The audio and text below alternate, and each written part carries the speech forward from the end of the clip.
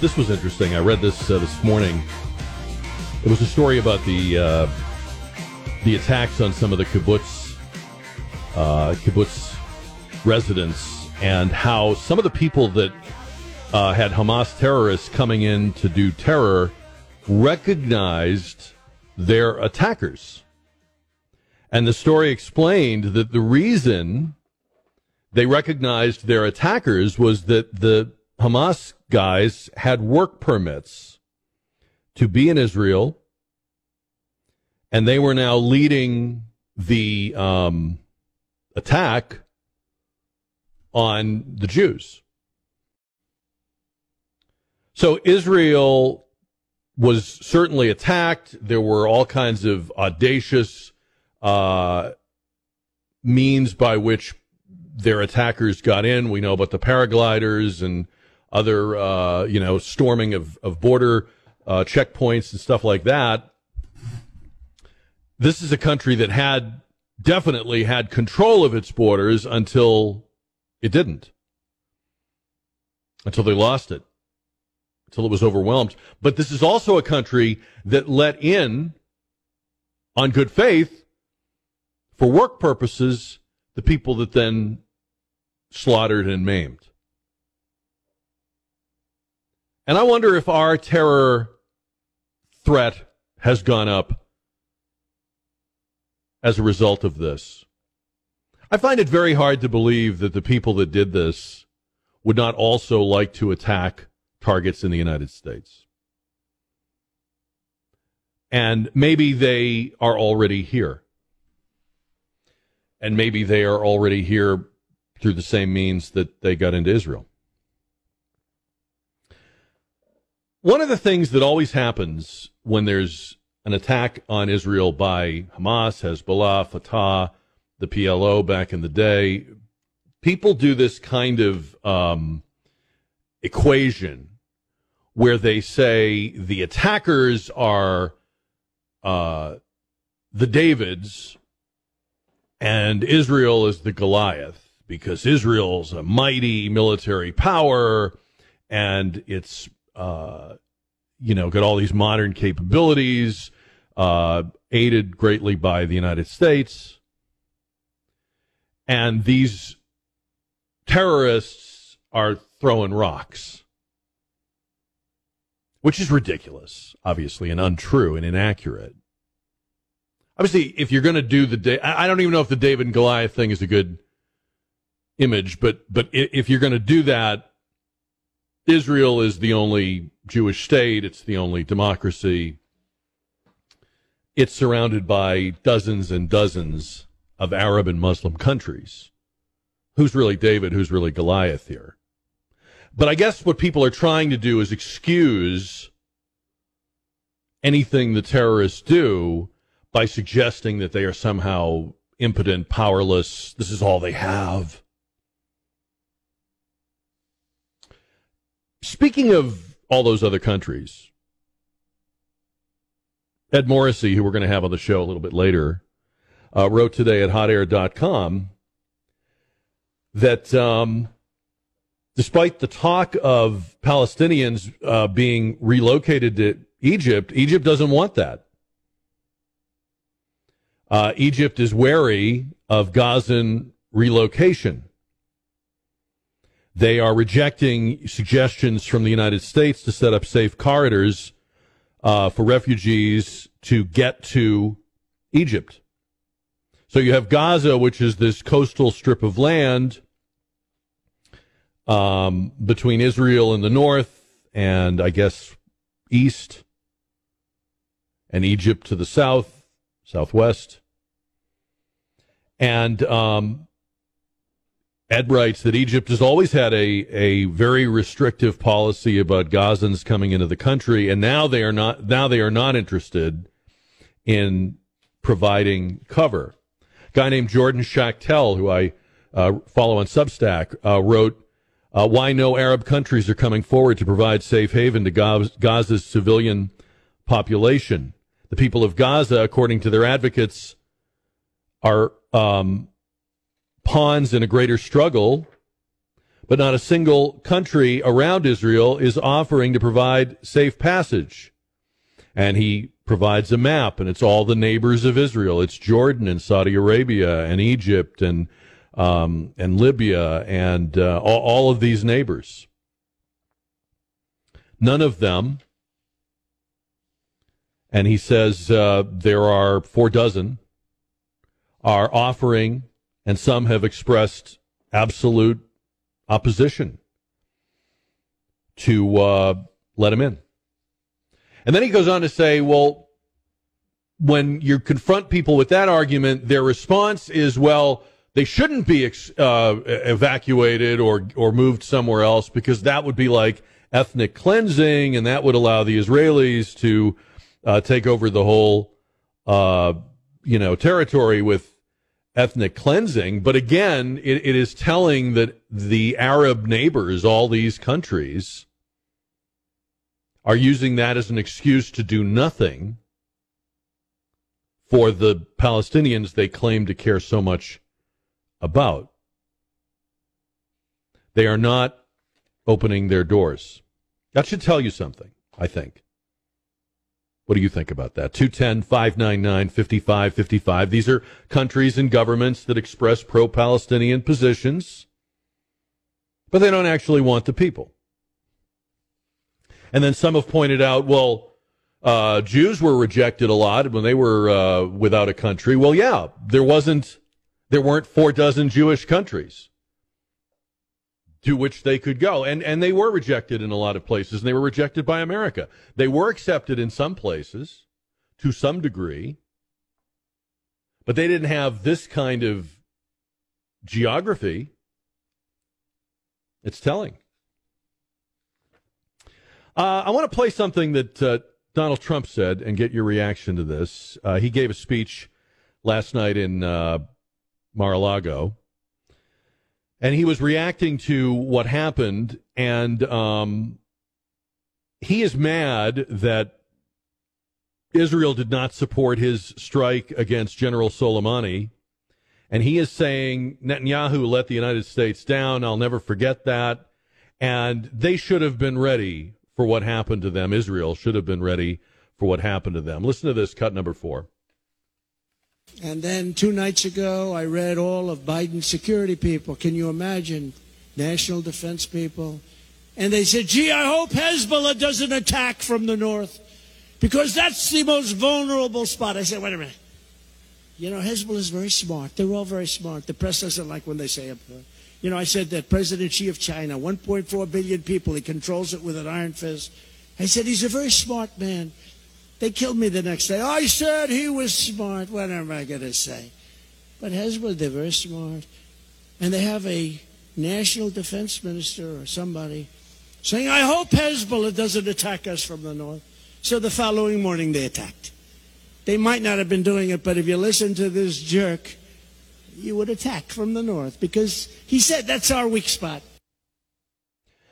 That clip is getting a lot of play today, and people are attacking Trump for saying that stuff.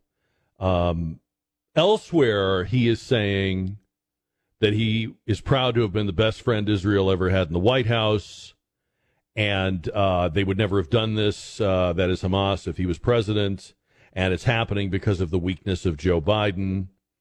And I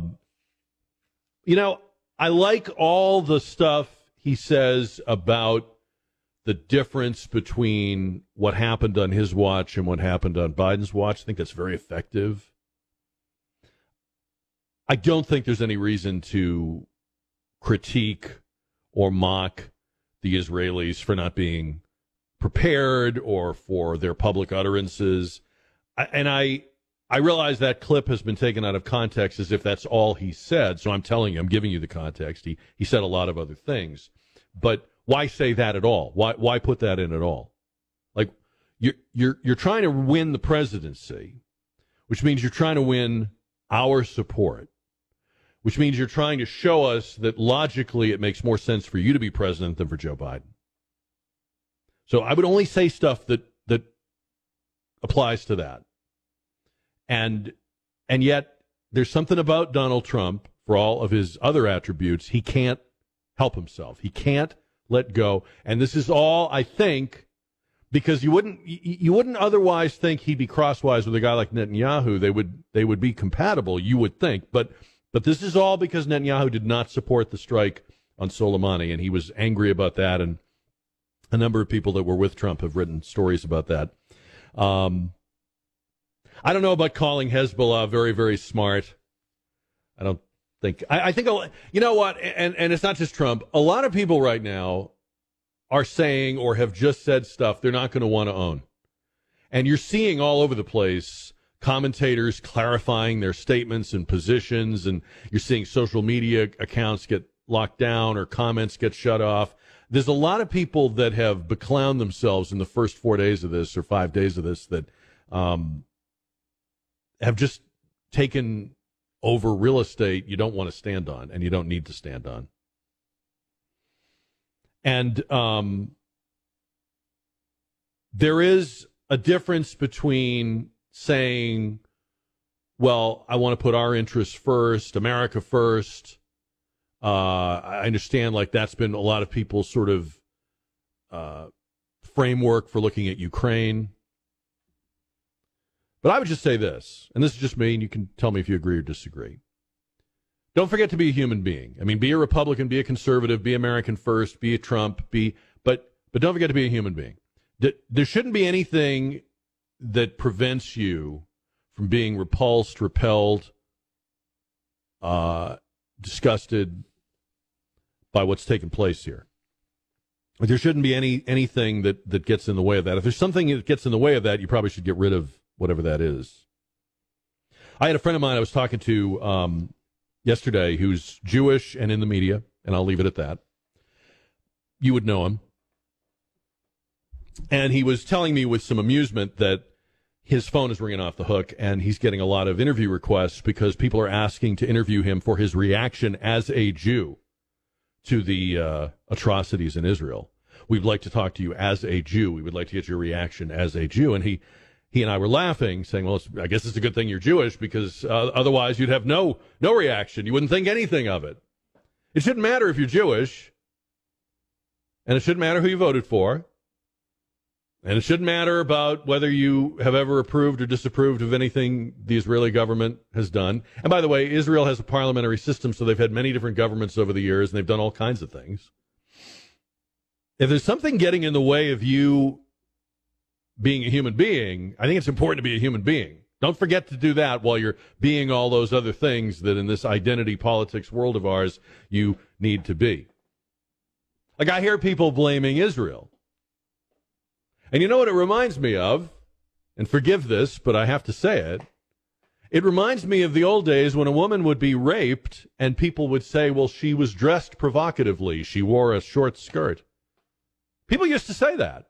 That used to be a knock on the victim. And then we came up with this term called victim shaming. And we said, you can't ever blame the victim no matter what people do. They don't deserve to be the victim of a crime. It's true. So, is it okay to victim blame the people of Israel? I thought this was interesting. I read this this morning. They're telling Jewish kids in the United Kingdom who are wearing yarmulkes to cover them up, to wear a cap, like a baseball cap or something, over their skull caps, to hide who they are. That's incredible to me. Wasn't it not like 5 minutes ago that we were in the second Pride Month of the year, and teachers were working with kids on their new pronouns and changing their genders? If there's one feature of our time, it's that you're supposed to totally be and show who you are, but not if you're a Jewish kid in the UK. I just think there's a lot of people right now that have said things or taken positions and things that they're going to have to claw back. And my advice would be don't be one of them. If you can avoid it, don't be one of them. This is not as complicated as some people are making it out to be. You don't have to be a foreign policy expert. You don't have to stay up all night watching all the channels. You don't have to read all the blogs and all the posts and all the. Your heart tells you what's right and wrong here. You know what to think. You know how to feel. Join the show right now, 210-599-5555, like Steve is doing right here. Steve, welcome. Good afternoon. How you doing, Jack? Hi, Steve. Hey, so the comment on the, the Arab nations not allowing the Gazans to for safe haven or passage to other states. What if? And I know we could what if this thing to death. What if the Arab nations are offering up the Gaza Strip as a martyr? Oh, I think that's very possible. Yeah, I think that's very possible. To possibly, join all the Arab states together to be able to, take out the great evil, I guess you want to call them. Right. In other words, in that scenario, Israel is going to step on a landmine when they go in there, correct, and it's gonna unite. Yeah, I think that's very possible. But still, for all the talk over all the years about the oppressed people of Palestine, pretty interesting when the rubber meets the road, when you've got your moment to put your money where your mouth is, no one's doing it. Correct. Well, and the left loves to talk about migration and migrants, and there's never been more people on the move in world history, which I don't even know if that's true. But that's all just talk. If your door's locked, if you're not letting anybody in, if you're not helping anybody, you're just basically saying someone else ought to do it. Yes, very much so. But I do like what you're saying. I think that's a very real possibility that whatever Israel now does is going to be used as a propaganda piece. Steve, thank you. Thanks for the call. 210-599-5555. I'll give you an example of what I'm talking about by take a stand that you can own. There's a huge sideline discussion going on about the decapitated babies. Can we talk about this? And it's unpleasant. So there's a story. Biden claims he saw pictures, and then the White House said, no, he didn't actually see pictures. The IDF, several news organizations say there are decapitated babies. To my knowledge, there are no pictures of decapitated babies. So it could be true. It might not be true. And then people said, the babies were killed but not decapitated. Now, think about what you're saying when you say that. Think about the kind of mental gymnastics you're doing with that. They were only killed. They weren't decapitated. Do you hear yourself? Do you think it matters?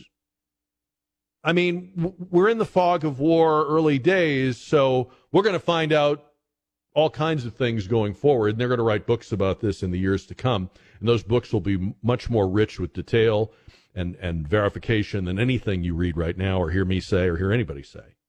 Okay, the historians, the people that have time to research and footnote and document are going to know this whole thing better than we know it right now. But imagine staking your position on whether the dead babies were beheaded. Imagine missing that there are dead babies. And that's what's happening.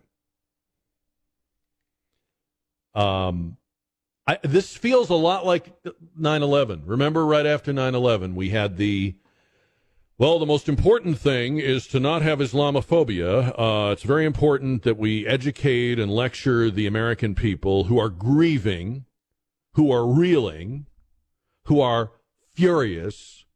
What did we get from our overlords? We got lectures about Islamophobia. And then we got people telling us the U.S. had it coming.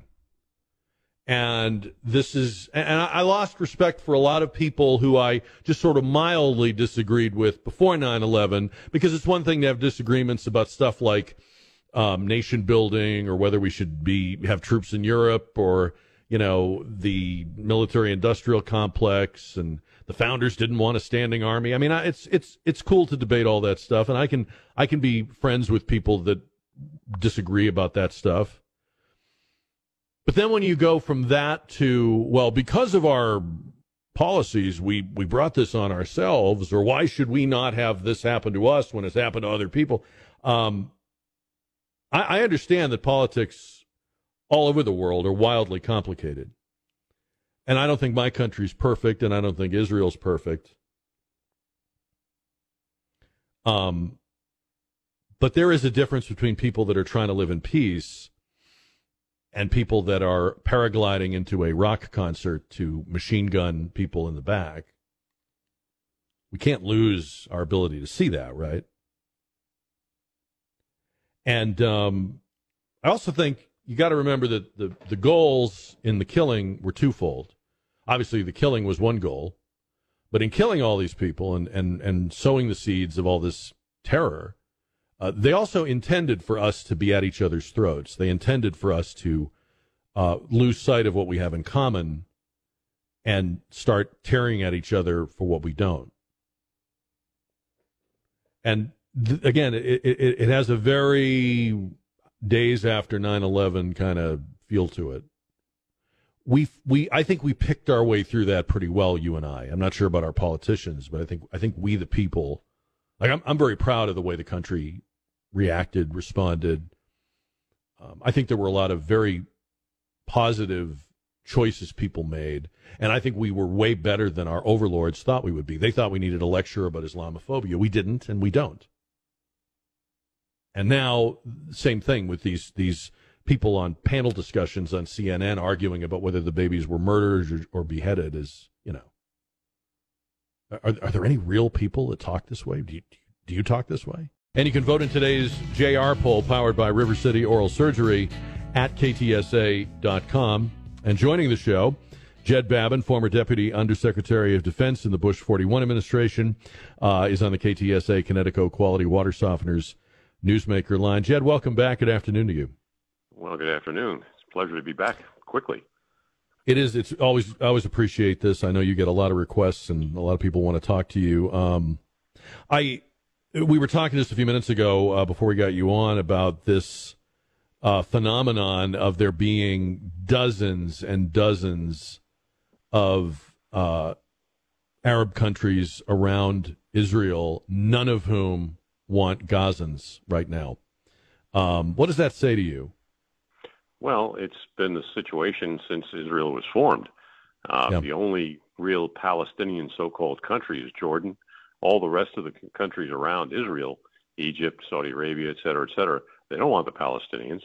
They're kind of hate to use the term, but they're kind of the plain white trash of the Arab world. And nobody wants them because they stir up trouble. And we're seeing that in big time right now. Secretary Blinken is over there. I'm a little unclear on what he's doing, and I think maybe he might be.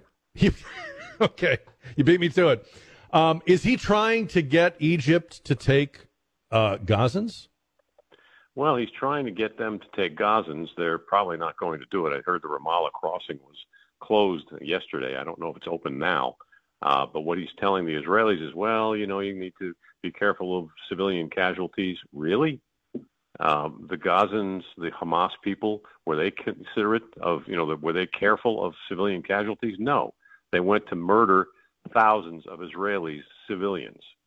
And I think Mr. Blinken is kind of, it's typical of him. It's typical of the Biden administration. The Biden administration, I have to say, is doing some of the things right. We've got the USS Gerald R. Ford Carrier Strike Group there. I'm told that there are a bunch of Navy SEALs that are going to try to help the Israeli Special Forces rescue hostages. There's airplanes, U.S. aircraft landing pretty much every day, delivering more supplies and ammunition to the Israelis. I don't think they really need it, but they're going to get it anyway, and it might help. So, as much as I hate to say it, I think Mr. Biden is doing a pretty decent job at this point. No, I'm glad that we're doing those things. There was a word used more than once that I was going to ask you about. I think I should have asked you this the other day. The president and other people have been saying we have experts that are going to help the Israelis. I've never heard it put that way. They mean like special ops people, right? They don't mean like consultants from like McKinsey Group, right? Well, I don't know. I mean, they could be sending, tons of people from the Brookings Institute over there to try to help the Israelis make peace. It's ridiculous. You don't know what they're doing, and they don't know. I never heard it put that way, though, that we're going to share our experts with them. Well, I haven't either. It seems to me that the Israelis are pretty well expert at what they do. The only question is how and when they're going to do it. I've heard and I've seen some things on the media that indicate that Squadron 13, the Israeli Navy's equivalent of our Navy SEALs, is very active. They've rescued a lot of hostages already. They've killed a whole passel of the Hamas members, and they're not going to rest. These guys are very good. I know the man who established them, who actually trained them, and he is a brilliant man. And I think these folks are going to do what they need to do, and they're not going to stop. They're just going to keep on doing what they're doing. Obviously, these terrorists shocked the world, but are we giving them more credit than they deserve for like thinking this all the way through or having a plan beyond what they've already done? What do you think about that? Well, I don't think we're criticizing them any more than they're due. I mean, these people, Jack, these people are no longer civilized human beings. They're barbarians. They've given up the right to claim any membership in the human race. And I think at this point, the Israelis are going to kill as many of them as they possibly can, and they can kill a whole lot of these guys. I don't think we're really doing much more than sitting back and watching, but I think, again, some of the things that Mr. Biden is doing are pretty darn good. I guess what I meant was, does Hezbollah and Hamas, have they thought this through to where they have they know what their next 5 moves are going to be, or was this pretty much it? Well, I don't think that they know the next 5 moves because those are decided in Tehran. Let's face it, the Hezbollah and Hamas, they're wholly owned subsidiaries of Tehran. The Iranian Revolutionary Guard Corps tells them what to do, and they don't do anything without the IRGC's permission and orders. So I think if you're looking for, what they're thinking and what they're going through and how far they're thinking things through, I think you're asking kind of a wrong question because I don't think they have any voice in it. I think they're going to do what Iran tells them to do and nothing else. So has Iran thought it through? Oh, I think so. They want to push it as far as they can. They want to see how far Mr. Biden is willing to go. They want to see how badly they can inflict damage on the Israelis. And they've done an enormous amount. I mean, this is the worst killing of Jews since the Nazis in World War II. There have been thousands killed, and it's not going to stop. The Israelis are responding very vigorously. I think their ground offensive, counteroffensive is going to take place in the next couple of days, and we're not going to see them stop until they basically have taken apart Hamas and made it into a pile of rubble in the Gaza Strip. What are your thoughts about this so-called Day of Rage tomorrow, and is there an increased terror risk here as part of that? Sure, there absolutely is. I think when we look at how many millions of people have come across the border since Mr. Biden opened it up, we know that there are at least 500,000 gotaways, so-called people who have not even encountered the Border Patrol. They've evaded and succeeded in ducking into our society without having any check or balance. And, yeah, I mean, we don't know what's going to happen tomorrow, and it may happen next week or 10 years from now. But I think there is a considerable danger right now, and American police and the FBI and, frankly, the troops ought to be on alert as to what's going to go on because, again, these people want to kill people, and they don't have really any other justification or any other goal. I read that some of the victims in some of the kibbutz attacks recognized some of the terrorists as people that had Israeli work permits. Were you surprised by that? I had not seen that. I don't doubt it, but I'm not surprised. But this is the kind of thing. I mean, people who can get in with work permits, they can scope out the lay of the land and learn a lot of intelligence that would be useful to the terrorists. So, yeah, it's not a surprise at all. That kind of echoed eerily the whole thing that's going on with our border and the debate about it. I mean, you can tell yourself why you're letting people in, but you don't always know why they're coming in. Well, you don't know why, and frankly, these people, the Biden administration, they don't even know who they are, far less what their intentions are. So we've got people who may have come in from any place in the Middle East. There's probably Chinese agents that have come through. I mean, there's just an enormous number of people coming across every single day, and nobody has a clue as to who they really are. Read Jed Babbin in the Washington Times. He wrote, Iran's terrorist war, Hamas and Hezbollah are wholly owned proxies of the Tehran regime. And, Jed, thank you always for coming on. We appreciate it. Thank you, my friend. Do you think the terror risk in this country has gone up because of what's going on in the Middle East? That's one of those questions that doesn't have a right answer. Just interested in what you think about it. 210-599-5555. J.K. Rowling has come out against this advice they're giving British children to cover their skull caps with baseball caps. Jewish children are being told to hide their Jewish identity. Woman wrote to the London Times on advice from her school. Kids have been advised to cover their skull caps with baseball caps. My daughter has been advised not to wear her school blazer. She goes to a Jewish school. On her pre-dawn jog yesterday, she ran past the broken glass of a kosher cafe's windows and a fresh anti-Israeli slogan painted on a bridge. All my grandparents were Holocaust survivors who found safe haven and built new lives in the UK. So, of course, I'm twitching with anxiety and the creeping dangers of the masses not speaking out against terrorism. Sincerely hope the Prime Minister honors his pledge to stand with Israel and protect British Jews. Rowling included that in her tweet and then wrote, we said never again. The UK was a safe haven. Now, after the biggest massacre of Jews since the Holocaust, British Jewish children are being advised to hide their identities as they walk to school for their own safety. Rowling writes, there should be mass outrage that this is necessary. What do you think about that?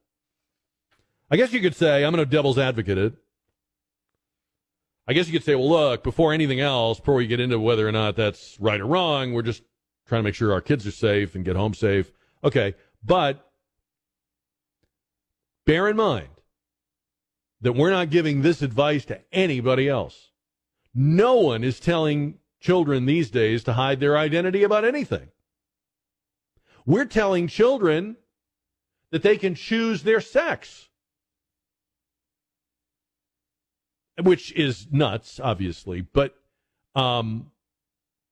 we have pride this and proclaim that, and the I guess you'd say the fashion of the day is whatever and whoever you are or think you are, everyone needs to know it.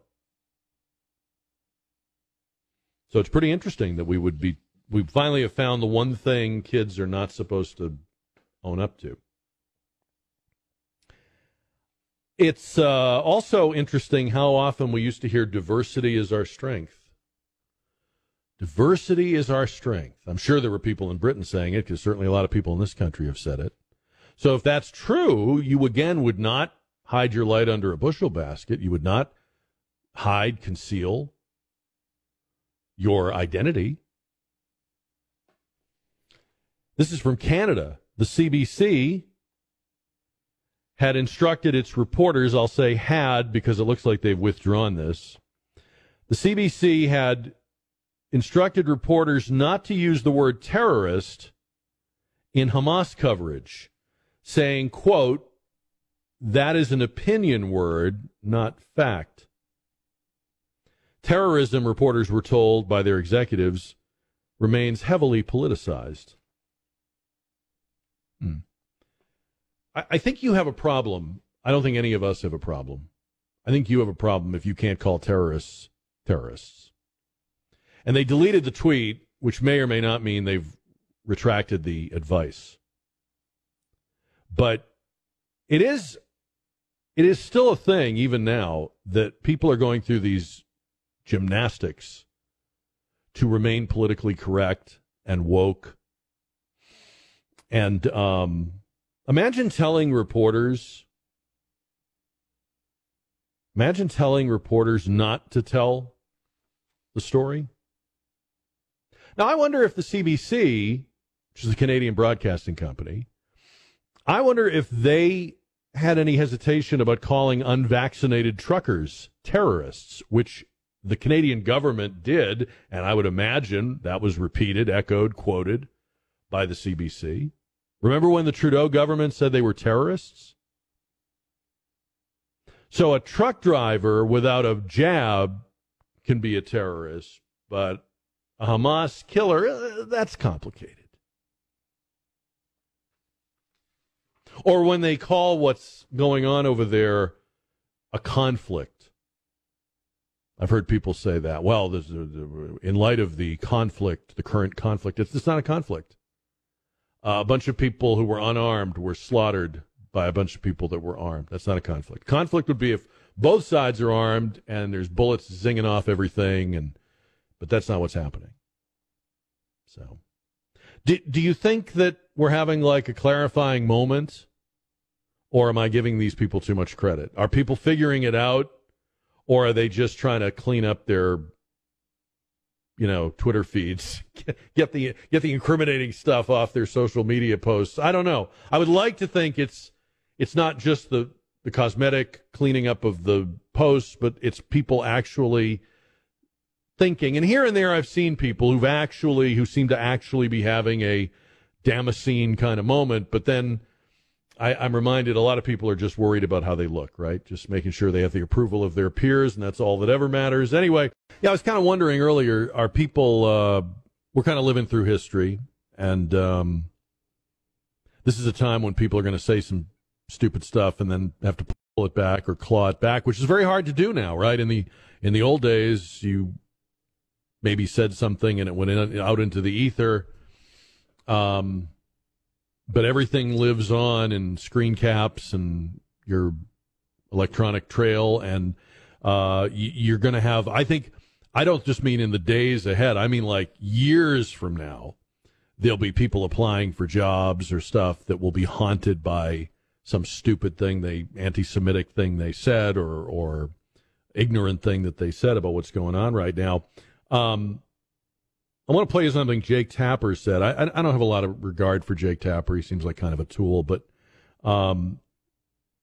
he was talking about how it's been an eye-opening moment for people on the left. Take a listen to this, and we'll talk about it. Cut number 7. These last few days have been a real eye-opening period for a lot of people, a lot of Democrats, a lot of progressives, in terms of anti-Semitism on the left. A lot of people who seem more shocked at dehumanizing language used by world leaders to describe Hamas than what Hamas actually perpetrated on Saturday. A lot of people seem more shocked about dehumanizing language than what was actually perpetrated. Jake, you're in a profession where people used to distinguish themselves by how clearly and colorfully they told us what was going on. I mean, I've told this story many times before. When I was young, and you may remember this if you're over a certain age, when I was young, it was a mark of intelligence that you were watching CNN. Don't laugh. It was. The people on CNN were experts. They were seasoned journalists. You had people like Bernard Shaw. You had this sort of wherever the news is, we're in Iraq, we're in Kuwait, we're in Beijing, we're in Tiananmen Square, we are where the news is happening. We might even be in harm's way. And now it's a group of people that are sitting behind glass desks having 4-way, 6-way circle, well, I won't say it, discussions, and the senior national expert on such and such is a 25-year-old.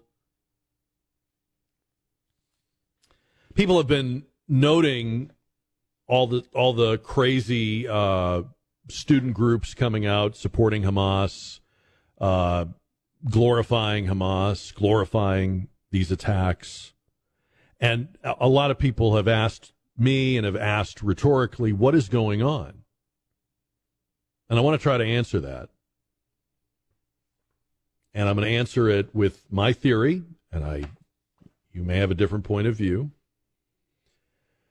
But I kind of subscribe to the, if it, quacks like a duck and walks like a duck, it's a duck school of thought. So I think maybe these, like these college students, for example, are just idiots. I'm sorry I don't have a more like an elaborate explanation or theory. You probably can get that on some other shows, but is it possible they're just dummies? Have you ever noticed when you get in a debate with people on the left, especially young people, they don't know any history, and they're proud of it because history is, is white and old, and so they don't know any history. They're proud that they don't know any history. Everything they don't know, they turn into well, I'm glad I don't know what's in the Constitution because it was written by slave owners, and I'm glad I don't know it. I don't need to know. And Western civilization was written by dead Europeans. And so they're not only dummies, but they're not insecure or feeling like, I really ought to know more about this. Like sometimes you meet people that are like, I'm trying to get more educated about what's happening. But these people that are taking these bananas positions about Hamas, they're very happy with what little they know or have been told. So what if it's just that simple? I mean, we can talk about the radicalization of higher education. I get all that. We've covered that on this show as much as anybody. We know that merit has gone out the window. We know that in terms of like college admissions, we're not culling through and finding the hardest working students or the highest achieving students. That's not who goes to Harvard anymore. Harvard is not Harvard as you understood it, because now Harvard is a pastiche of the way libs want the world to look, not the way the world really is. If it was made up of, if the incoming classes were made up of the world as it really is, it would be way too Asian. It would be way too white. They can't have it. It might even be substantially Christian or Republican, God forbid. So they've constructed a world in which diversity is our strength, as long as it's not Jewish school children in the UK. And we've made this whole bubble in which you can be ignorant going in and you can be ignorant coming out. I think we always assume when people attend universities, they come out of them smarter. But what if they come out of them dumber? What if they come out of them not with more actual empirical knowledge or sharpened abilities to think, right, which would be great. What if they just come out of them with heads full of memorized talking points and indoctrination? What if they're being trained rather than educated?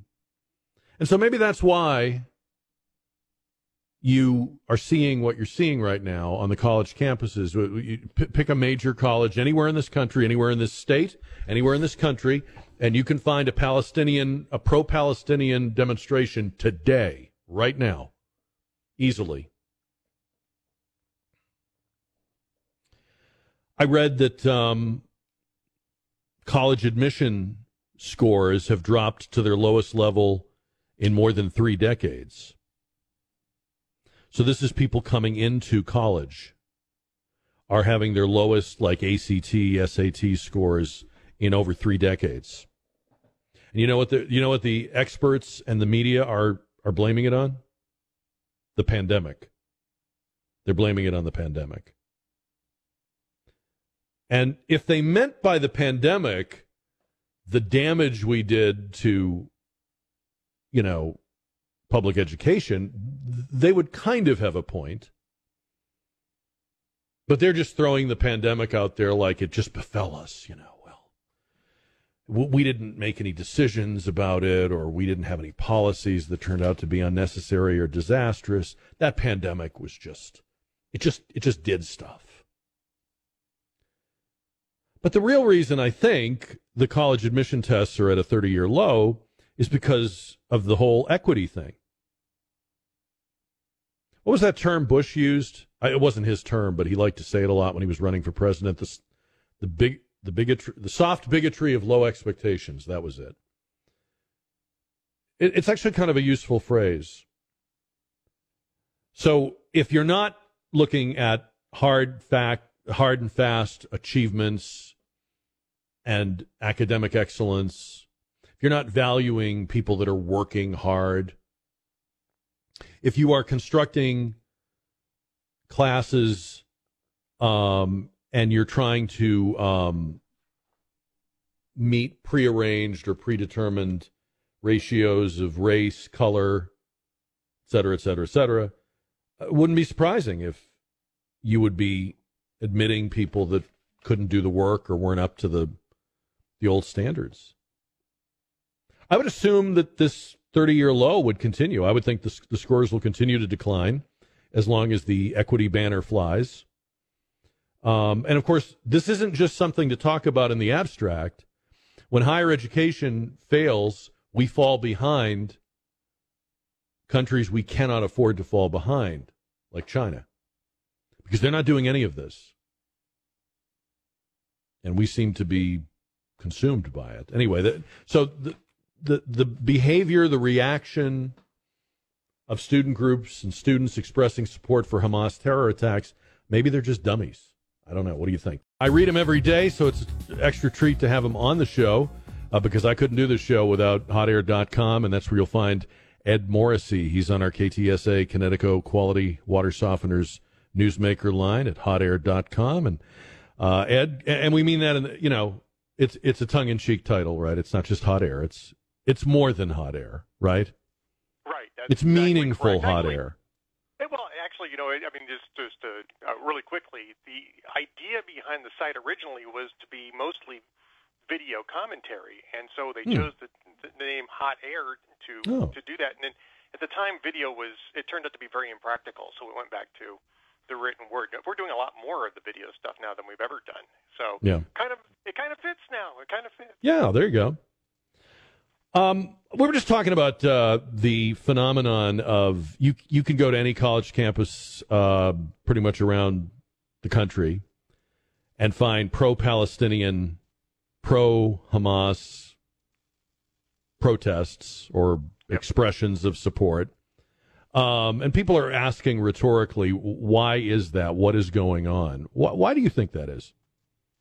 Well, I think it's because for the last generation, or maybe even longer than that, universities and colleges have really immersed themselves in this sort of nihilistic, hard left progressive ideology to the point where there really isn't an education going on. What they're doing is they're indoctrinating people into these nihilistic ideologues. And this is the decolonization thing. Actually, I've heard about this, I think, when I was first going to college, and that was, a couple of years ago, Jack. And decolonization and the solution to colonial woes was a process of decolonization. And nobody ever really explained what decolonization was. And it was just some sort of fringy talk, and it was one of those types of things that people just threw some lingo around, and nobody really knew what was being said until this week. And now everybody knows what decolonization actually means. It means basically massacres. It means murdering people who are seen as colonizers, and that's exactly what this is. I like nihilistic ideology. I do. I might also suggest that they're dummies. Because, I mean, it's just... I would agree. Yes, I would there's agree. No... there's when you get into an argument with a young lefty, there's no knowledge of history, and they're proud of it. They don't think it's a bug. They think it's a feature. They're not interested in, getting that background or that information. They already know everything they need to know. I feel like in many cases, higher education is a training ground rather than education. So you are fed the talking points, you are given the positions, you get good at parroting them and pleasing your professors.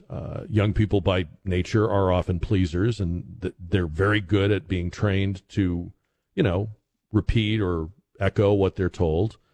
And I just think that I saw a story that college admission test scores are at their lowest level in 30 years. We know why that is. It's because colleges are putting together classes based on equity and appearance rather than merit. So when you combine that with what we're seeing on these campuses now, I just don't think these are critical thinkers or very bright people. I don't think they have some sort of ideological kinship with Hamas. And I just think they're kind of ignorant. No, I completely agree with you. And it's because when you turn away from actual education and focus on indoctrination, especially political indoctrination, you get stupidity. I mean, that's just what it is. It becomes rigid stupidity. And we used to do much, much better. And it's not just universities and colleges either. I mean, you're talking about test scores. That starts in elementary school. That starts in high school. So a lot of this is that the entire American education system has been given over to political indoctrination rather than the type of classical education which taught people how to think, right? How to work through all these things. They didn't teach an ideology. They taught you how to think. They taught you what the basis of Western civilization was. They taught you what the basis of arithmetic was. They taught you phonics to teach you how to read and the basis of language. And you were able to then develop your mind so that you could put all those skills to use in thinking for yourself. And that produced an educated, well-rounded, well-adjusted American citizenry.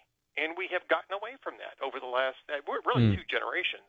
We have gotten away from that, and this is what you end up with. You end up with morons who are marching to support people who just murdered women and children. Well, and about that, I don't think we should be surprised when you see the behavior on these campuses toward a guest speaker with whom they disagree.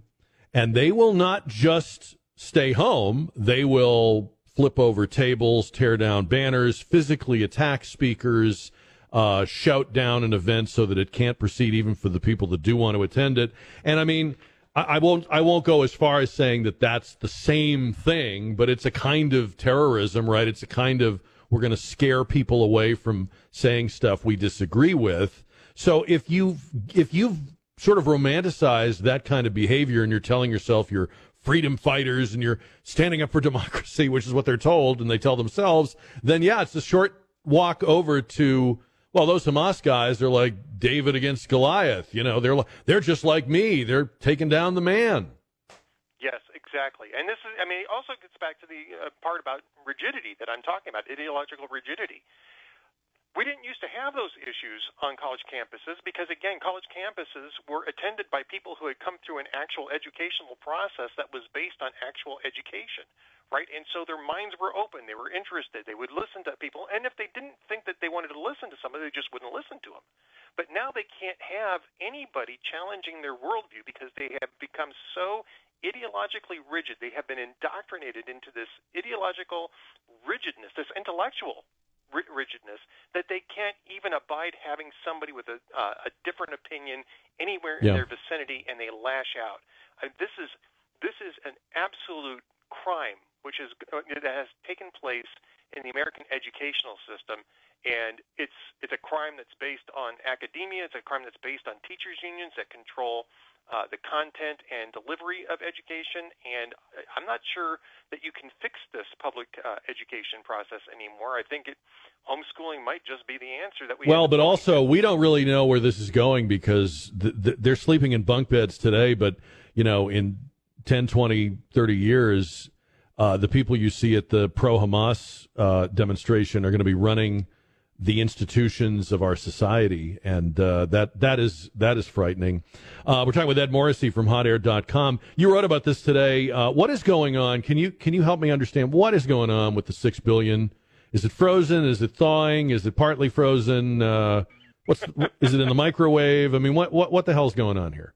I think what it is it's way back in the fridge where it starts to crust over a little bit, but you can still kind of get it out and do something with it.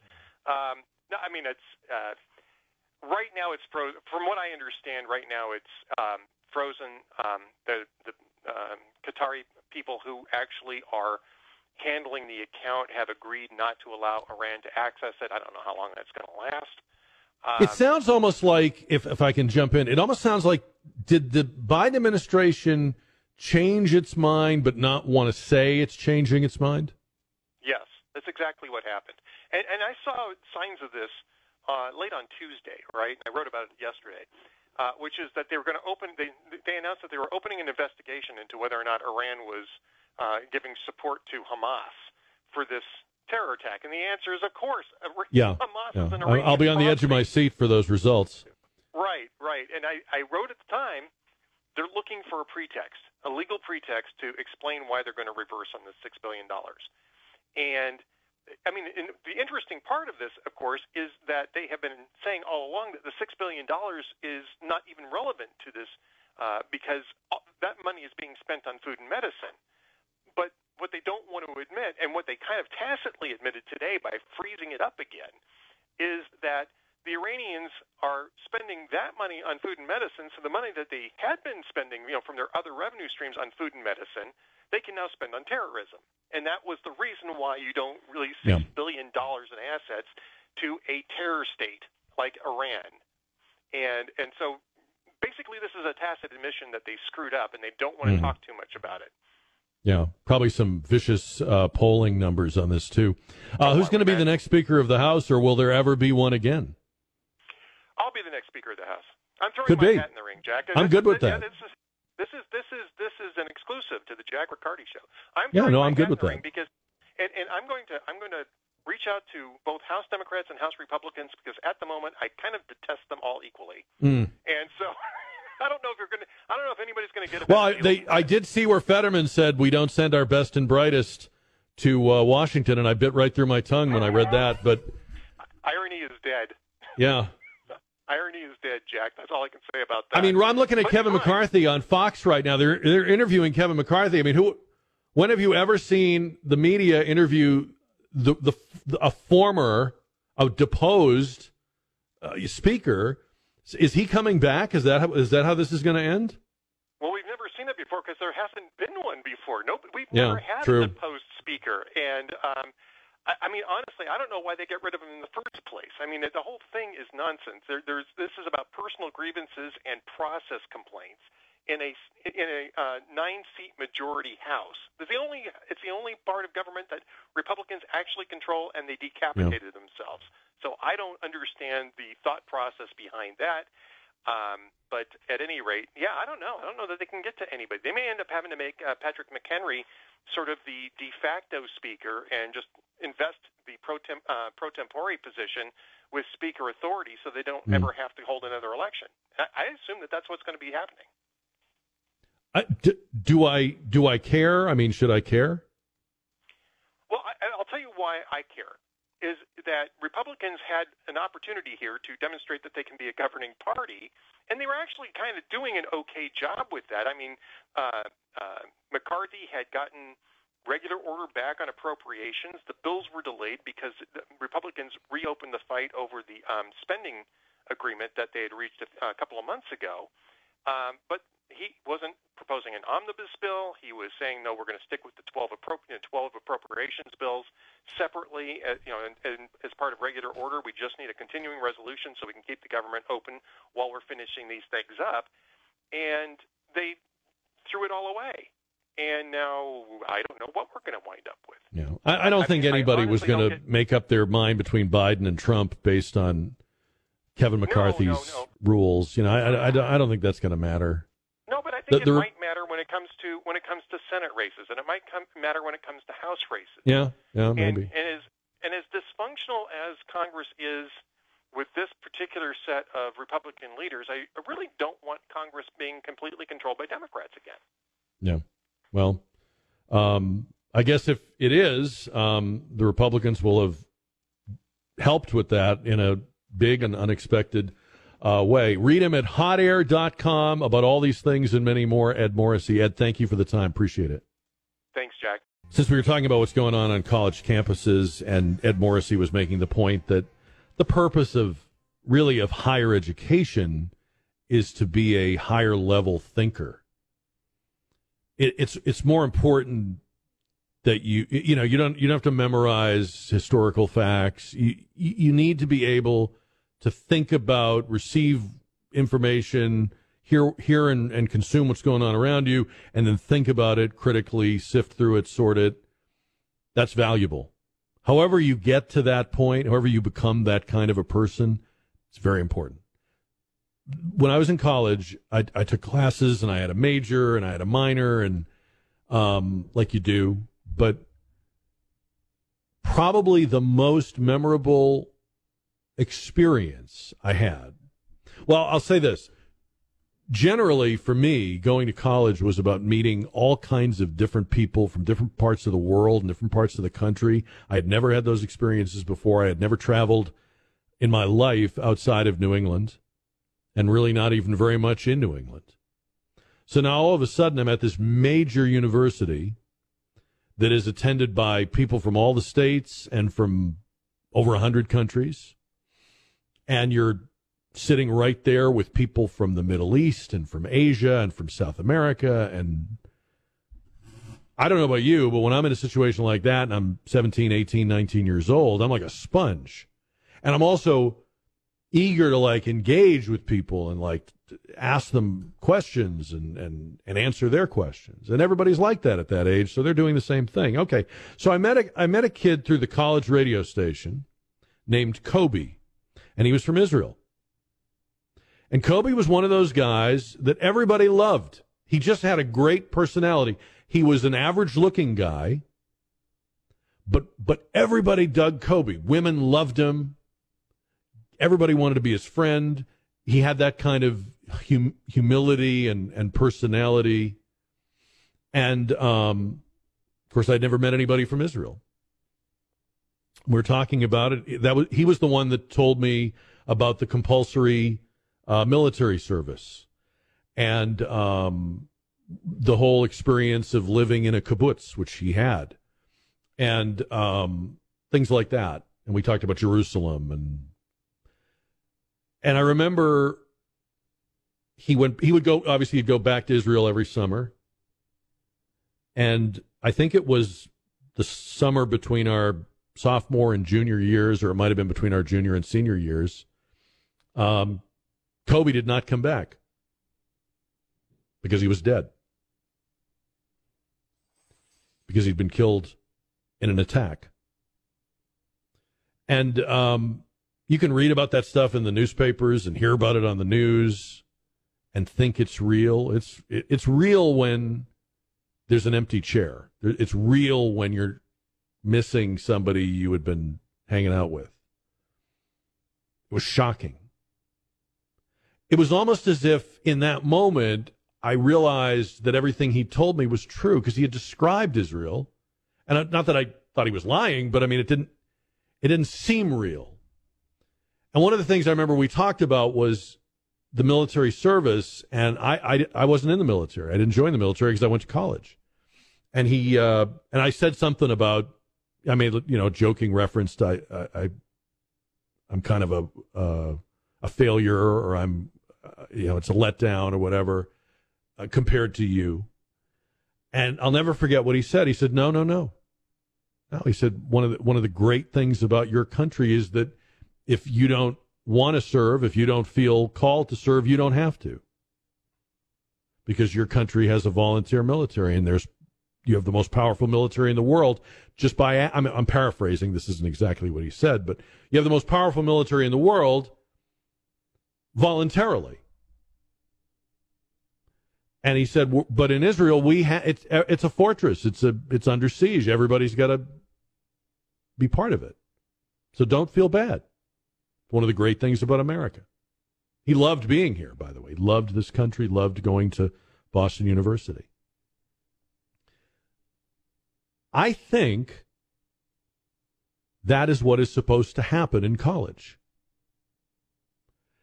I mean, I know you register for classes and you declare a major and all that other stuff. I'm not saying that's not important, but I think these kinds of moments, this is what real learning is. And you pay for the classes and you pay for the credits, and that's what you get the paperwork on and all that stuff. But this is the real deal. This is where I learned. And I met many others from many other places and bits and pieces of awareness and our place in the world and how others perceived America. It was very instructive to understand from just regular people, not politicians, what they think of us, how they feel about us. This was the 1980s, and maybe it would be different now, but there was an amazing reservoir of goodwill and admiration for Americans and America and its role in the world. These were not people that thought we were some sort of patriarchal colonizers or whatever. They knew we weren't perfect, and they had beefs, but they admired the United States and its history and its ideals. By the way, it was very interesting, almost without exception, the foreign students had very deep, detailed knowledge of American history, and in many cases, nearly perfect English diction. Like, it was clearly not their first language or their first history, but they knew it. It was important to know. Again, that was eye-opening to a teenager, So I thought about Kobe almost immediately when I heard this news from this weekend. And I hope that there is the possibility for that kind of learning on college campuses. I don't know. I'm not on one, but it doesn't look like it, does it? It doesn't look like that's what's happening anymore. Maybe it is. Maybe that's the stuff that doesn't make the headlines. I hope so. I would like to think so.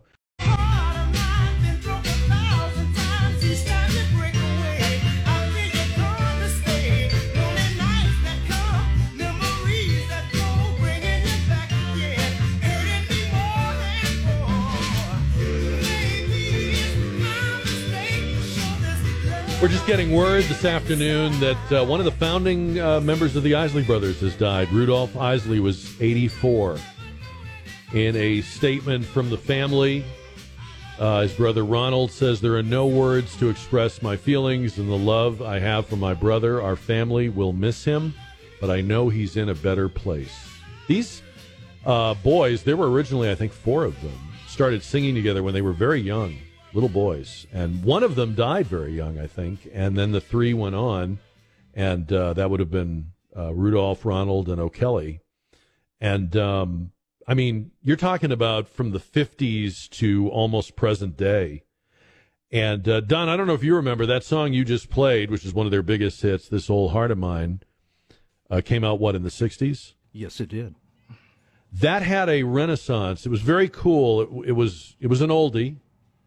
And that song was featured in an episode of Moonlighting. Really? Did not. Yeah, really? There was an episode. You remember Moonlighting with Bruce Willis and Sybil Shepherd, and they were private detectives, and they were supposed to be grudgingly partners, but really there was great sexual tension and stuff. And there was an episode. I don't know if she left him or she started going with somebody else, and it was like a heartbreak moment for Bruce Willis, and he's standing out in the night next to his car, and that song is playing on the radio. It's just a great, and it was everybody. I remember everybody was like, "What a great song! Where has that been?" It had just disappeared off the radio. It had just vanished. And I never hear that song without thinking of that episode of Moonlighting from like mid-1980s. Yeah. Interesting connection. Yeah, I think it was around 65, 66 when that came Probably out. about and I that, yeah. think, reading a little bit about that song at some point in time, I think people thought it was the Temptations when it first came out, in fact, because there was a little similarities between the two. But what's some great songs? What was some of the songs? It's Your Thing was another one that they recorded. Twist and Shout. Twist and the Shout. original, yeah. And so many great songs, and we'll talk more about the Isley Brothers as we go along here. And of course, they come from that era of music where there's no auto-tune, there are no computers. So whatever you hear pressed onto that vinyl is exactly what was, happening, coming out of them in the studio. And yeah, just great stuff. So rest in peace, Rudolph Isley. There is tonight a movement of people, these are CEOs, who are signing up and joining the call to commit to not hire college students who are blaming Israel and endorsing the Hamas terror attacks. There's a hedge fund guy named Bill Ackman, I think is his name, very controversial guy. And I think he's leading this, but he's got a number of CEOs, and of course he knows a lot of people. And he has said, let's not hire them. Let's name names and let it be known that you've made an appalling choice and you are in the wrong. And already there are anecdotal stories of people who say, I signed the letter, or I did the protest, or I said stuff on my X feed, and I had my job offer from this law firm withdrawn. We told you a couple of days ago about a young woman who claims that she was ready to get hired, and the company told her, or the law firm rather told her, never mind. What do you think about that? What do you think about that? Now, in response to that, the undergraduates are outraged. They're saying that this is very dangerous for them. Their safety is being, compromised. And because they're being named, they're being outed for their positions. And they also say that blacklisting and canceling is wrong. Some of you are probably already ahead of me with where I'm going with this. But that's their response. How can you do this to us? You're risking our safety and you're blackening our names. Whatever you think of what Ackman is doing, before we get to that, let's talk about these students. Because I'm sorry, but if you've ever shouted down a guest speaker, you need to shut up. If you've ever demanded that a conservative or a Christian or a pro-lifer be barred from your campus, you need to shut up. If you've ever attacked your fellow students or anyone in a public space because you didn't like their literature or their signage or their viewpoint, if you've ever said that you were triggered just by the sight of people supporting the other political party or candidate, shut up. Because you are getting a dose of your own medicine, good and hard. Now, that may not make it right, but that's what's happening. These CEOs are vowing never to hire people from student groups and protests that have sympathized with Hamas. So what do you think about that? I think we can agree that the students are being hypocritical. They are lacking self-awareness. They don't realize that what's being done to them is what many of them have done to others and has been done by their peers. So I really don't have any sympathy for them. I will say I want to know what you think about the CEOs. Because really my first thought was, and there's a lot of companies here I don't recognize the name of, so I don't know who these companies are. Easy Health, FabFitFun, Dove Hill, I don't know what any of those are. Here's one I know, Sweet Green. It's a chain of salad restaurants. There's one in the Quarry. They're saying they want to know names, so they will never hire these people. Here's a healthcare executive saying the same thing. Ali Resnick, CEO of the rental housing company Belong, says, please share the list. We'll stay away from these people. This is a must, says CEO Stephen Reddy of FabFitFun. We're in. I don't know if they'll follow through. I don't know if they'll stay committed. I don't know if they'll forget. I don't know if they're virtue signaling right now. Like maybe in the moment, this looks like a good pose for them, but once the attention dies down, they'll throw their little list away and they'll hire these people anyway. I don't know. But what are your thoughts on that? 210-599-5555. If you think that this is cancel culture, I guess I would just say, well, have you always been against cancel culture? Or are you only against it now?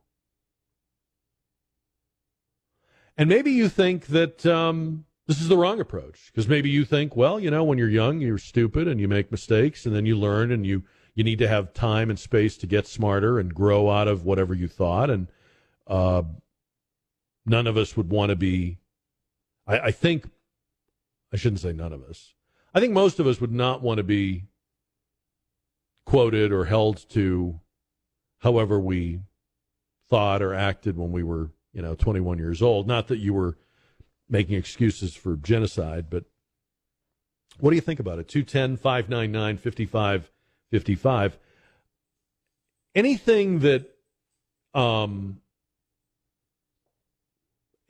always thought anything that sort of reintroduces reality to these campuses of today is a good thing.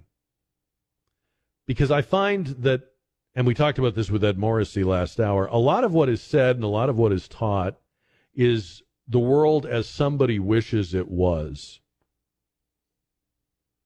It's all idealizing. But in the real world, there are consequences for taking a position, any position. In the real world, most of us at some point deal with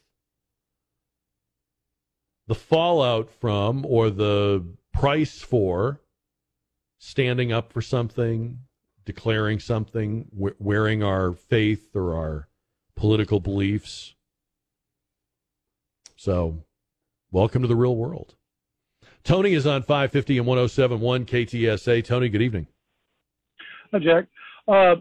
On that, I understand the First Amendment issue that they're talking about and that they're going to act like their hair's on fire, but I don't believe any of these people that are at those protests intend to go to work for firms. I think that they've intended to go into work for government since they were 11. And I don't, until you get the government to sign up for not hiring them, which is the whole point of them being the way they are, then it doesn't matter. That's an interesting take. I had not thought of that, but you are right. A lot of lefties, they either want to work for government or nonprofits or NGOs and all that.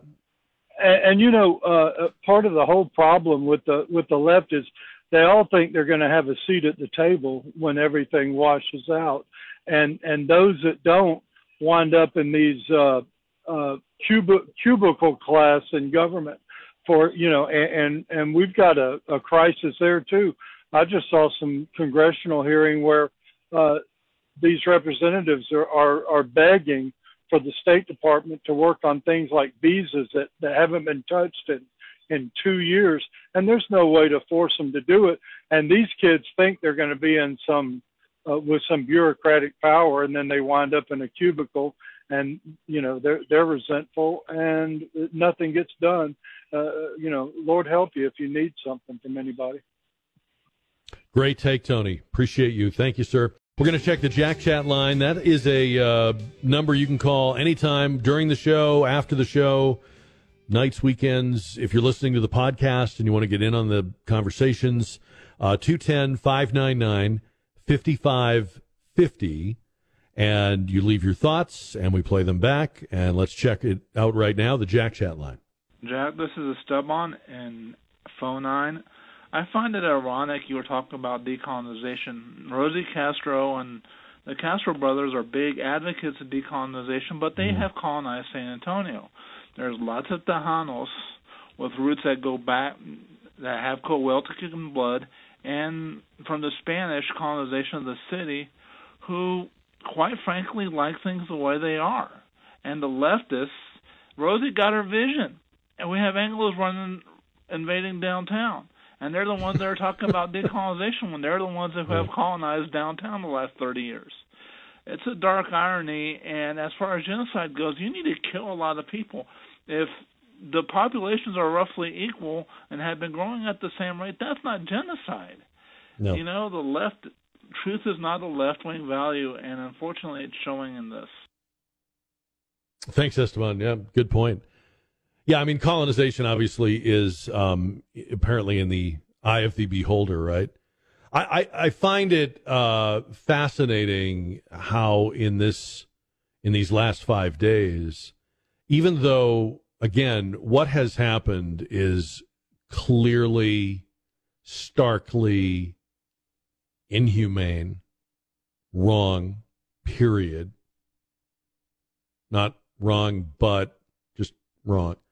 I find it fascinating how fast people have come running up to this with their little pet causes and preconceived grievances, and we're sticking on like Post-it notes onto this terrible terrorist attack. All these other things. Well, it's really about racism. Well, it's really about colonization. Well, it's really about. I guess that's what we do, right? But we're going to talk more about that coming up here. Let me get another one on the Jack Chat line. Listen in. Hey, Jack. This is Alan from Spring Branch. I was wondering on this attack on Israel and the failure on the intelligence community. I'm also wondering why is there not more backlash against our intelligence community of not knowing this? Because they were showing videos of the Hamas people training, and they're flying around these little fan-powered gliders, and it seems like our intelligence, our satellites, our planes have picked up those kind of training exercises. But it possibly could be because when you speak to our intelligence officials, they seem to think that the most lethal concern in the U.S. is white supremacy. And, of course, they're spending lots of time going after parents at school board meetings and that kind of stuff. So it might just seem to mean that maybe they're just not have their eyes on the wrong ball. Yeah, maybe. I mean, I've said that before, too, but I guess the other way to look at it, I don't know. I mean, let me throw this out. It's also possible that while the bosses sound clueless, the people that actually work in our intel agencies are not. So if Christopher Wray comes out or the director of national intelligence comes out and makes an a-hole comment about parents going to school board meetings or domestic terrorists, hopefully that doesn't mean that the Jack Ryans that actually work in the agencies are that dumb or that blinded. Like, they know who the real threats are, what the real threats are. Hopefully we have the capabilities, we have the assets, resources. We know we have the technology, certainly. Hopefully it's just a question of the people that are the mouthpieces and the bosses It's still a problem, but I would hate to think that kind of, what Alan is talking about, that kind of willful blindness, where you substitute people you disagree with for actual threats to the country. I would hope that's not actually the work these agencies are doing. Like, that's really what they've come up with. All right, let's check another one on the Jack Chat line. Hello, my name's Elijah, and I currently reside in Hunt, Texas, and I just wanted to comment on the Palestinian occupation or situation in Israel. I think it's time that the Palestinians do leave. Israel's given them decades to be peaceful, and my understanding is that they've voted in Hezbollah to actually run Gaza, and I think that it's time that they seek citizenship elsewhere, preferably anywhere but Israel, and that's my 2 cents on it. I don't know what to believe about the Palestinians. I mean, I've seen polls that say a majority of them supported this or support this. A majority of them support attacks on Israel. A majority of them support the eradication of the Jewish people. But who knows? I mean, they are after all people living under, a totalitarian regime. I don't even know if it's accurate to say they chose it, because I don't know how legit that choosing was. What I do think is very telling, though, we talked about this at the very beginning of the show, the people that would know best who's in Gaza are the people of the other neighboring countries that already have Palestinian populations, et cetera, and they are being extremely careful to not let any Gazans in. That tells you something, right? I mean, they're not, oh, this is a humanitarian crisis and Israel's about to roll in there, and please, let's fly some people out and let's bring them to our country and we'll put up tents. And they're not doing that. They're not doing any of that. What I was talking about before with the grievance thing,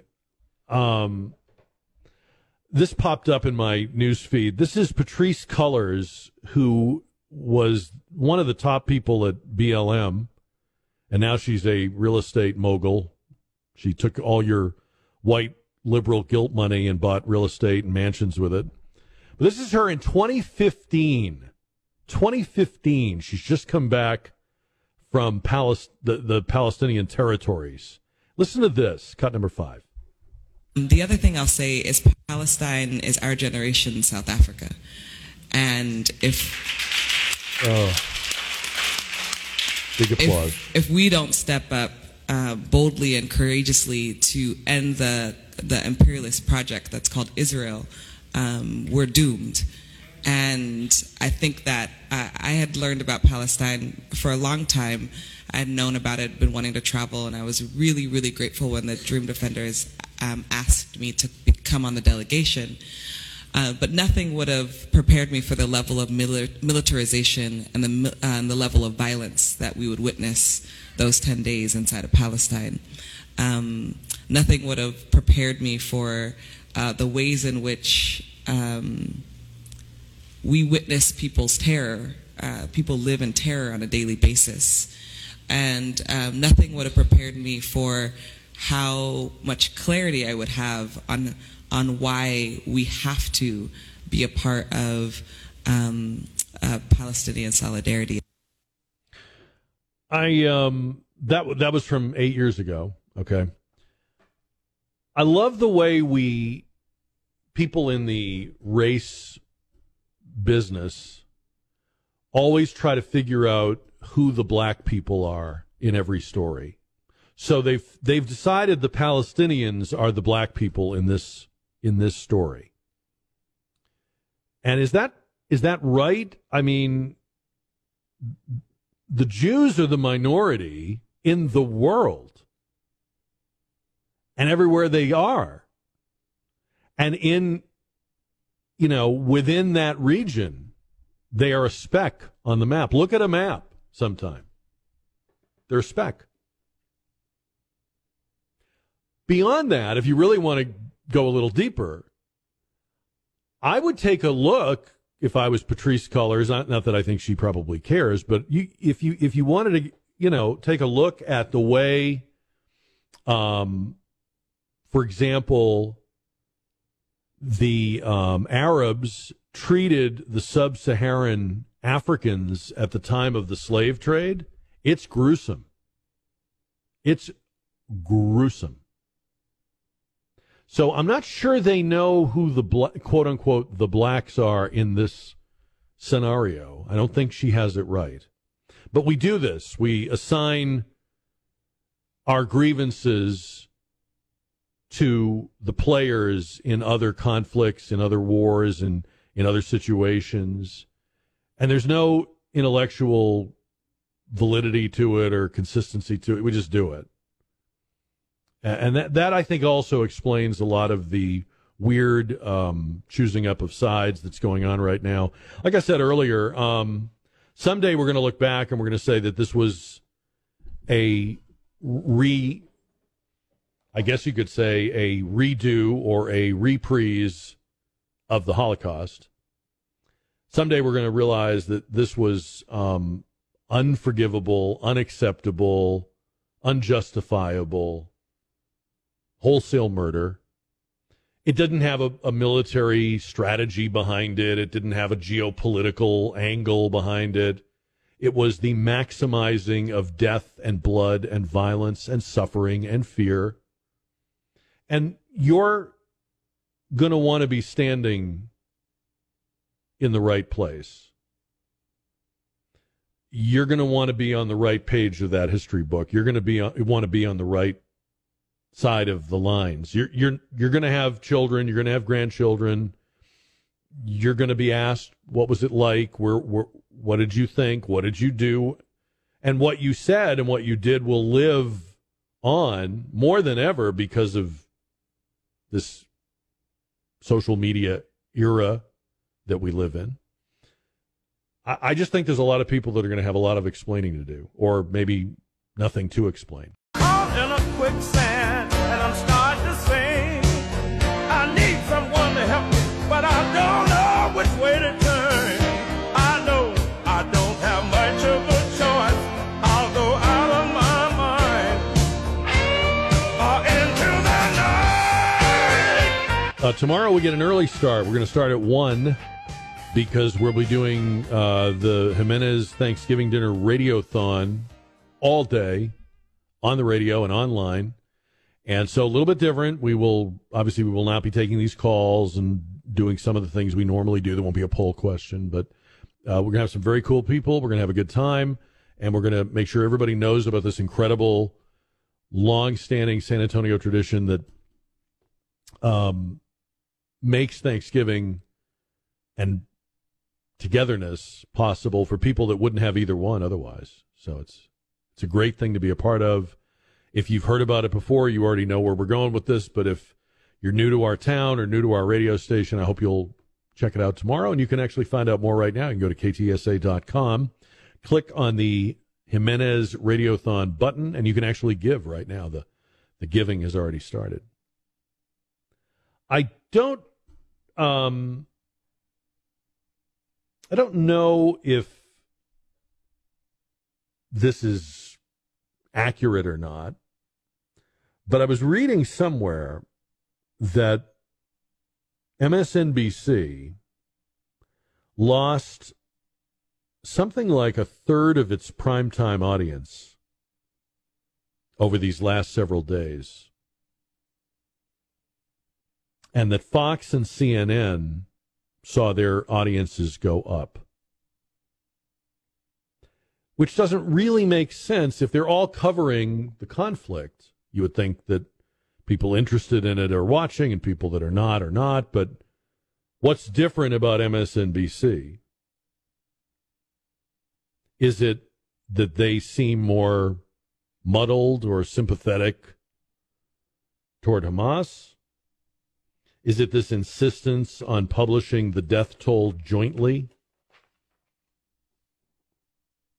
I said the other day, it would be like if you kept adding dead Afghans to the number of people killed in the Twin Towers and said, well, this is the total number of victims of September 11th.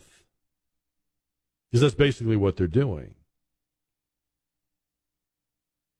Is there, and I'm asking not only rhetorically, but literally because I don't watch them a lot, is their coverage really very different from CNN's or Fox's? Seems to be, if these audience numbers are correct, are true. You know what else I was thinking about? And again, if you're over a certain age, you'll remember this. But there was a time, and I don't know when, I can't put like a year on it, but there was a time when the American left was unyielding when it came to anti-Semitism and like commemorating the Holocaust and respecting and defending Jews not only in America but around the world. And the slogan, the mantra you would hear all the time was never again. Never again. And they would preach about how important it was to teach the Holocaust. We must keep the memories alive. We must talk to the survivors while we still have them. And, 40 years ago, you had a lot of them. Today, you have very few. And I can remember interviewing Corrie ten Boom many, many, many years ago. And her incredible witness.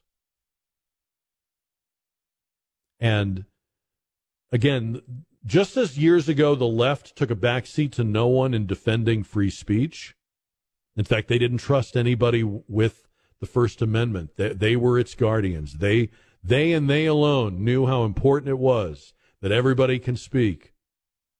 And it doesn't matter if you hate what the other person's saying, or they're wrong, or they're evil, or they have bad intent. They have a right. It's sacred. And this was how they felt about the Holocaust. Now we know where they are today. That's over. And the reason I bring this up is because I sometimes wonder if the groups that the left pander to today, do they realize how fast they're going to get thrown away? Do they realize how today's panderies, today's base or, favorite people or whatever of the American left? And again, they weren't always like this, but now that we see how disposable and changeable their loyalties are, do the people that they are championing today know how quickly they will be discarded? How fast it will make your head spin. All of a sudden, you won't be on their lapel.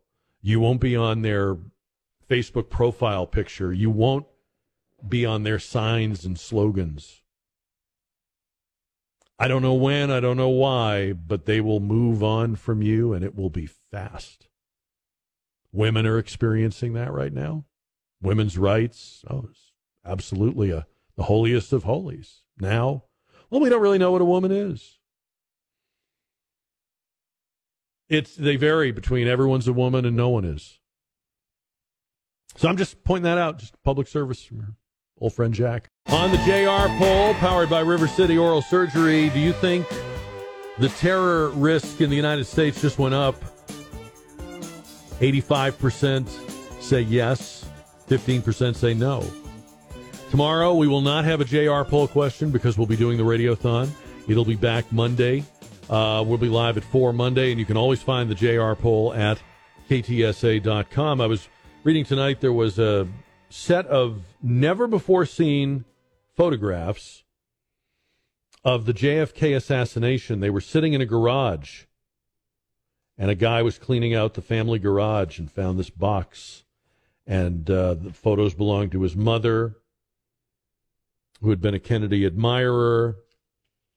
And they don't change the story or anything, but they're very crisp, pristine, professional photos that depict various moments, including the moment of the president's shooting that have never been seen before. They're going to be auctioned off at Christie's auction house. So it's amazing that there could still be things, we're talking over 60 years. They're still finding this stuff.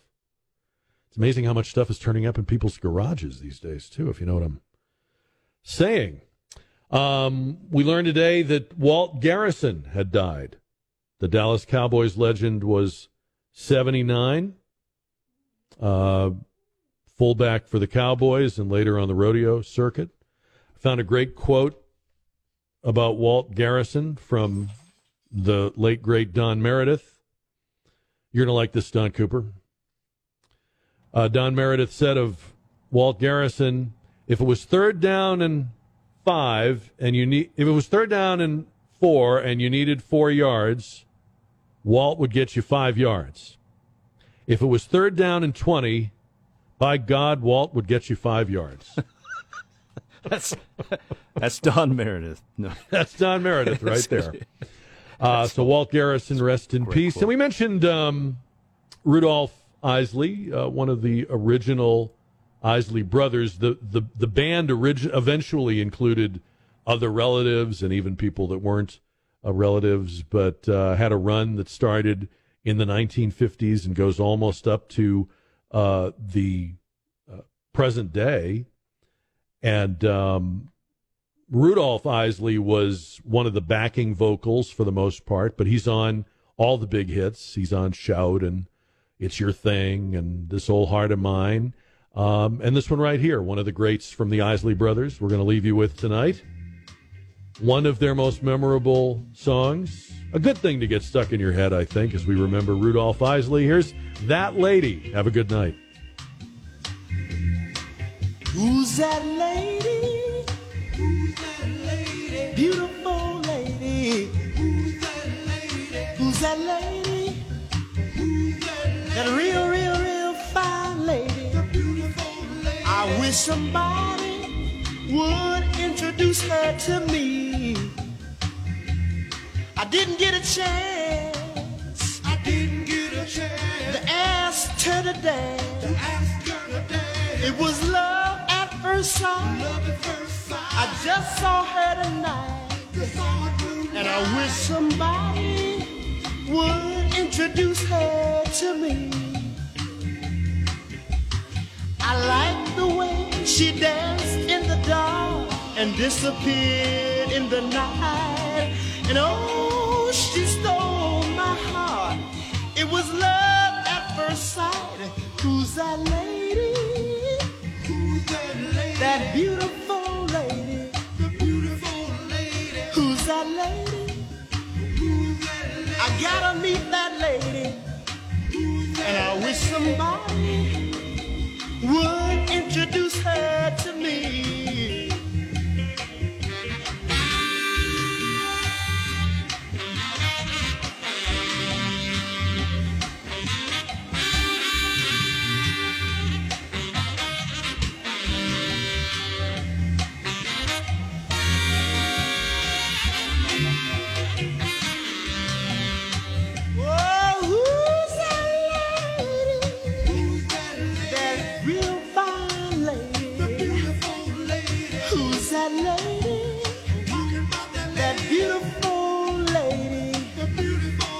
Somebody would introduce her to me. Yeah, yeah, yeah, yeah. Who's that lady? Who's that lady? Beautiful lady. Say, hey, lady, I'm in love with you.